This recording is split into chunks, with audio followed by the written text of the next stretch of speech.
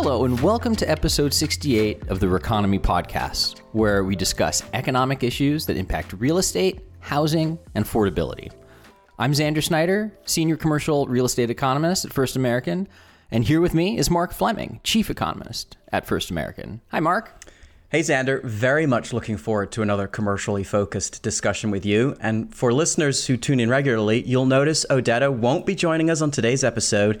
She is currently on a much-deserved holiday. So, Xander, take it away. Here we go. So, Mark, I don't know if you remember, but the last two times I came on the show, we talked about some office trends, and they were kind of gloomy episodes. Yes, how could I forget? The return of strategic default. Oof, dare we say you were living up to the nickname for economists as dismal scientists? Dismal indeed. But today, I want to talk about something completely different. No gloom, no dark stories, nothing like that. No gloom, no doom. I want to take a step back, way back, to get some perspective of what the commercial real estate industry is on a more fundamental level, maybe even a philosophical level. Ooh, waxing philosophical on commercial real estate. Well, you've definitely piqued my interest. Are you going to be throwing our listeners any curveballs today? Get it? Throwing, that's pretty good. I think Socrates would be proud. Oh, I see you came prepared with an excellent 80s reference today. For listeners who don't know, Socrates is how Keanu Reeves' character refers to Socrates in the absolutely classic 1989 film Bill and Ted's Excellent Adventure. Yes, excellent movie. So the reason I want to take this high-level perspective is because commercial real estate has been in the news quite a bit lately. And sometimes the coverage of commercial real estate can get kind of technical and use a lot of jargon. Yes, all those fancy terms like balloon payments, commercial mortgage-backed securities, debt coverage ratios, negative leverage, they sure do make their way into commercial real estate news regularly. Yeah, and sometimes it's easy to get lost in the weeds of all that technical language. So at a more basic level, I think commercial real estate can be thought of as the business of space. Ooh, the business of space. That sounds a little fancier than commercial property market, doesn't it? But now, of course, by space, you don't mean outer space. You mean the physical space that's used by people and companies for living, working, selling products, or storage. Exactly. The commercial real estate market arises as a result of how we use, demand, supply, and maintain physical space for different purposes. And I think it's an interesting philosophical point, see, I told you we'd get to philosophy, to consider right now, since a lot of this recent coverage of commercial real estate focuses on things like lending activity, lack of liquidity, or depressed transaction volumes. And these are all important issues.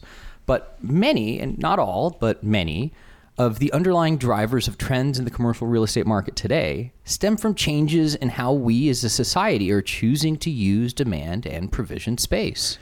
And a lot of times you'll hear economists say things like in the long run or in the short run or medium run. This sort of seems like one of those cases, right? There are long-term trends like changes in technology that we can observe and comment on, while simultaneously there are these shorter-term trends or even shocks recently to the system that are constantly interacting with those long-term trends. Yes, and I think breaking out different time frames is really a very useful tool. For example, liquidity crunches, which we're in the middle of right now, they don't go on forever. But you can't uninvent the steam engine.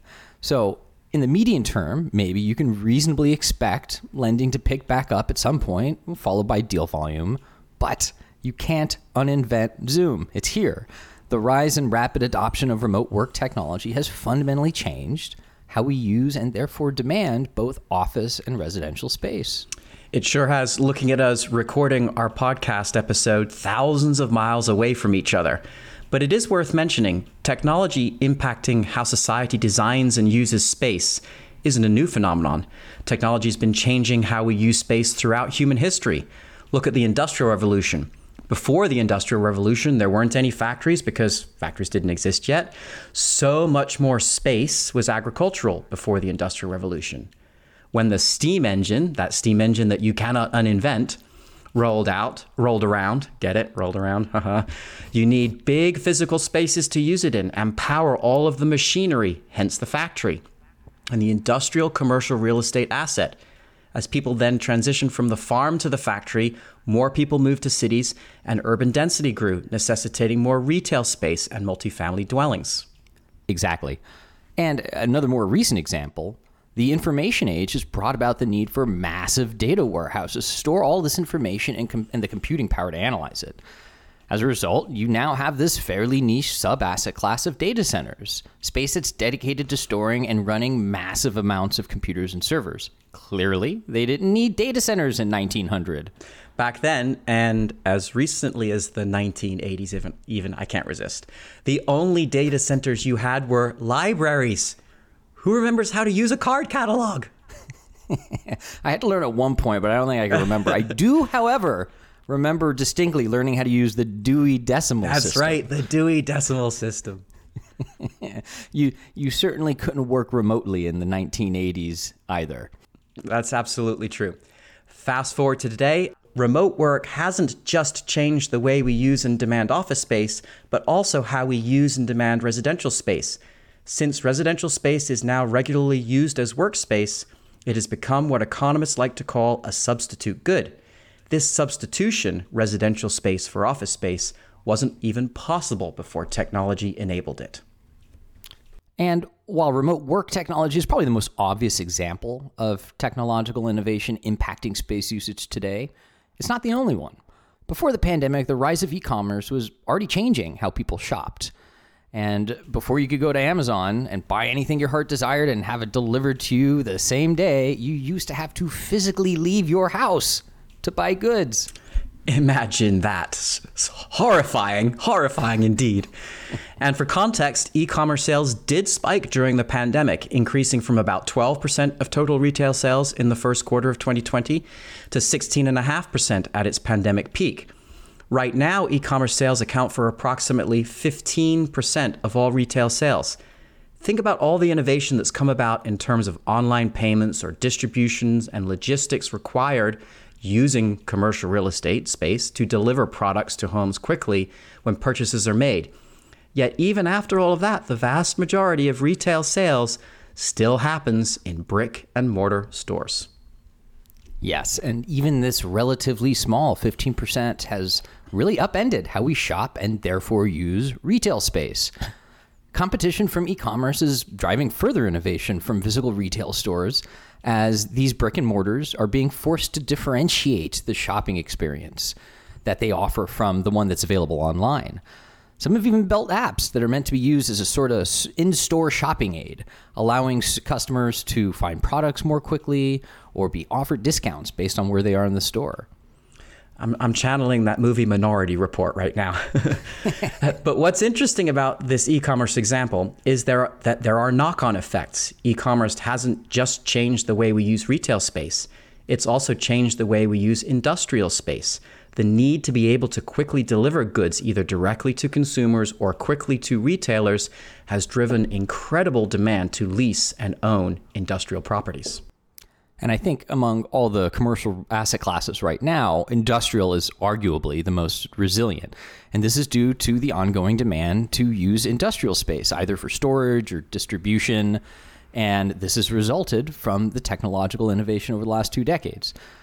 Sure, the industrial market is softening, but if you look at the demand drivers for industrial space today versus 15 years ago, it's no comparison. There are simply more uses for industrial space today than in the recent past. And one interesting side effect of thinking about commercial real estate as the business of space, as we've been doing, is that it all comes across as pretty dynamic. And by contrast, I think when a lot of people look or think about big commercial buildings, they think about this as static, immovable objects that sit there on the ground, used and consumed over time. Yeah, it's an interesting juxtaposition, this dynamic versus static. Let me take that comparison and ask you a follow-up question on that, Mark. Do you think that there are uses for space that are less dynamic, maybe less subject to technological innovation, and therefore more likely to remain the same over time? That's interesting. I think, well, for now at least, we still need a place to live, to eat, and to sleep. In that sense, it seems like our need for residential space should be more consistent over time. So it stands to reason that there will continue to be demand for residential space, regardless of future technological innovation, especially now that it's often also the substitute for workspace as well. Unless, of course, we're talking about the far, far, far distant future, and we've all become brains living in a jar, and we don't take up much space anymore. I suppose we'd have to all be stored somewhere, though. But this is an economics podcast, not a science fiction one. There will be no weird science in REconomy. Mark, I do believe that's 280 references in one episode. That is indeed. And then that's a podcast episode well done. See our REconomy playlist on your favorite streaming platform for the music. We'll throw some songs on up there from Weird Science. Shameless. And Weird Science, for those who don't know, another classic 80s sci-fi flick. So maybe for this reason, you could argue that commercial real estate is a little bit more prone to changes in use space than residential real estate, at least in the really long run, for that underlying demand to actually need to be, eat, sleep somewhere. You think? Possibly. So Xander, now we've spent some time waxing philosophically about different perspectives of the commercial real estate market, which before today I didn't know was even possible. Yes, Plato would be either proud or bored. Why even take the time to talk about why commercial real estate can be thought of like this, as the business of space? I think this long-term perspective can provide a little insight into what's a fairly turbulent market right now. And now I'm not saying that you can eliminate uncertainty. That's not possible. But you can ask how the use of space, and therefore the demand for space, is changing, and why it's changing, and what the drivers for that change are. Chances are those drivers are still going to be around whenever this liquidity crunch ends and deal volume picks back up, which will happen. We just don't know when exactly. Xander, thanks for hopping on the show today to give us your weirdly scientific, too much perspective on the business of space. Great chatting with you, Mark. Thank you for joining us on this episode of the REconomy Podcast. If you have an economics-related question that you'd like us to feature on a future episode, you can email us at economics@firstam.com. We really do love to hear from our listeners. And as always, if you can't wait for the next episode, follow us on Twitter, either at Mark Fleming Econ for Mark, or at Xander Snyder X for me.